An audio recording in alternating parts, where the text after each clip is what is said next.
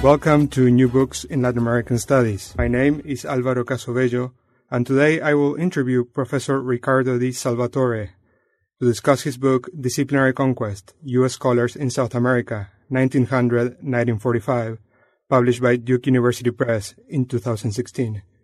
Ricardo Salvatore is plenary professor at Universidad Torcuato Di Tella in Buenos Aires, Argentina. Professor Salvatore, welcome and thanks for joining us today. Hello, welcome. It's a pleasure for me to talk to you and to your audience this morning. Thank you so much. So as it is usual here at the New Books Network, I wanted to start off by asking you about your own biography and intellectual trajectory.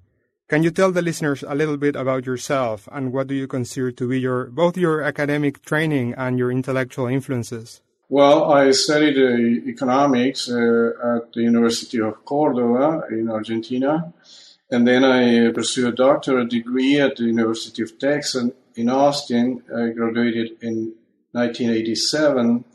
While doing graduate studies, I started taking courses in history, although I graduated with a PhD in economics, and I was particularly interested in Latin American history.